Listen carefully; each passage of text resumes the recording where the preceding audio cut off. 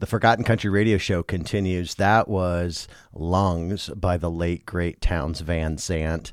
Townes really defined a country sound for a generation, and I think is still inspiring an entire new wave of country singers.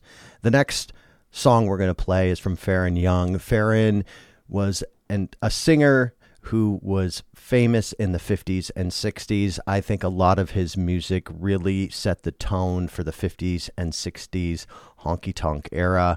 I also think he was one of the early pioneers in developing the country music style that we heard so often in the old country and westerns from the middle of the 20th century. This next song is a song that you probably know as it was covered by Willie Nelson, but I wanted to play the original because I think it just has that classic mid-century country sound. This next song that we're going to play is called Hello Walls, and it's by Faron Young.